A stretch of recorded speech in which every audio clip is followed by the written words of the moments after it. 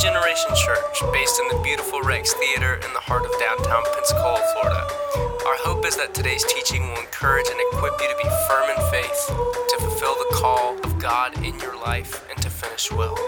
Grab your Bible, open up your notes app, and let's dive in. There was a verse that this morning that I was, that really struck my heart, and I wasn't really planning on sharing this along with a couple other things I'm going to share, but it comes out of 1 Chronicles, and it's David talking to his son Solomon.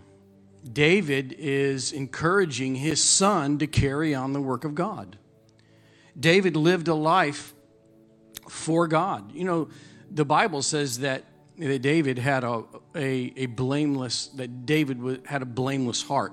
It wasn't perfect because we know that he did a lot of sinning, but what David had was a repentant heart towards God. So here's David, a lover of God, writer of the majority of the Psalms, and he's instructing his son, just as we are to instruct our children. And there is a legacy that we need to be very, very cognizant about and understand that you might be here today because of the prayers of some person, right? Maybe a grandparent, maybe a great-great-great-great-great-grandparent that said, I want my children to spread the gospel, to spread the good news, to spread the way that Jesus is the way and the truth and the life, and to make no beefs about it, right? Like, this is the task.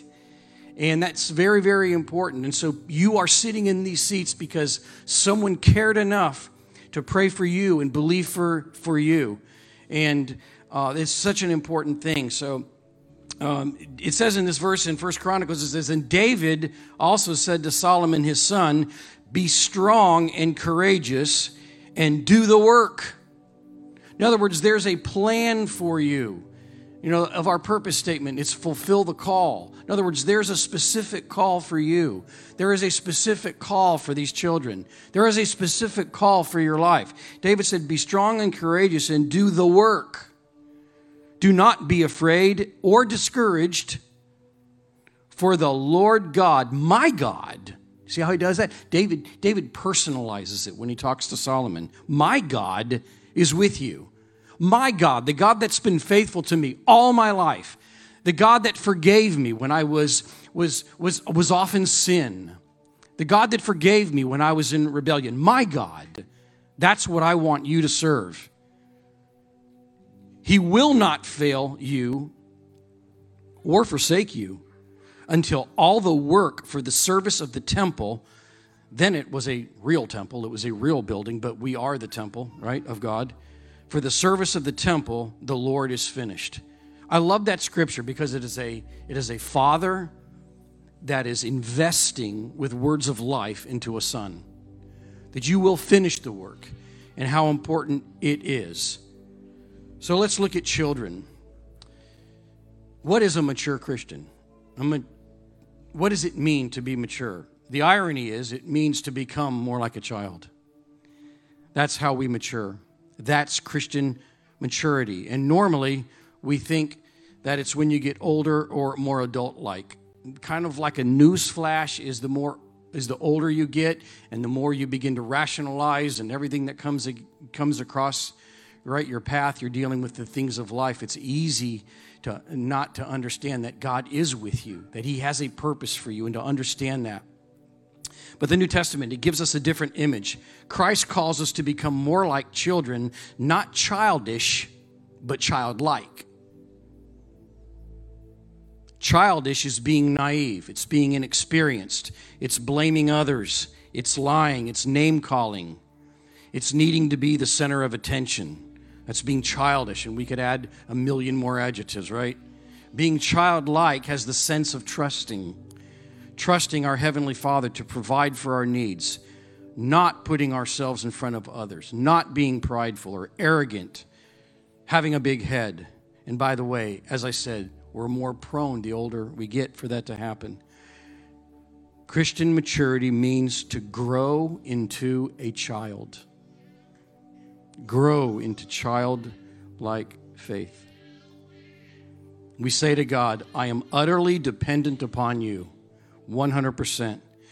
I trust that you will provide for my every need, and I know that that's going to be in your timing. Your timing. We never give up. If you're praying for a son or a daughter or a relative or anyone, God has a timing. We never give up. We pray and we claim our children for the Lord. We become childlike. Children of our Heavenly Father who fully trust in Him for everything. I want to read 2 scriptures before I have these 4 young couples come up. And it says here in Luke 18, it says, now they were bringing even infants to Him that He might touch them. I like that word infants. Some translations, this is the ESV, and some just say children. But it specifies infants. They were infants to Him that He might touch them. This is Jesus. And when the disciples saw it, they rebuked them. But Jesus called them to Him, saying, let the children come to me, and do not hinder them, for to such belongs the kingdom of God. Truly, I say to you, whoever does not receive the kingdom of God like a child shall not enter it. Those are powerful words. I'm so glad that scene, I'm so glad that really, in a sense, the disciples were a bit indignant. We wouldn't have that passage. And I'll end with Luke 10, verses 17 through 21. The 72 returned with joy and said, Lord, even the demons submit in your name. If you remember, Jesus sent out, knowing He would be gone, He sent out the disciples and He said, you'll do greater things than I'll do.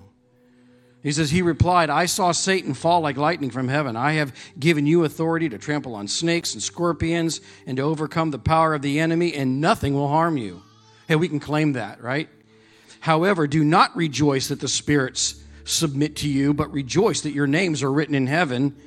At that time, Jesus, full of joy through the Holy Spirit, said, I praise you, Father, Lord of heaven and earth, because you have hidden these things from the wise and the learned and revealed them to little children. Yes, Father, for this is what you were pleased to do. Isn't that beautiful? So that's what we want. We want a trusting heart. We want a heart that fully believes that God's faithful and He's going to be there for us, and He's salvation, and He's everything we need. He's our all.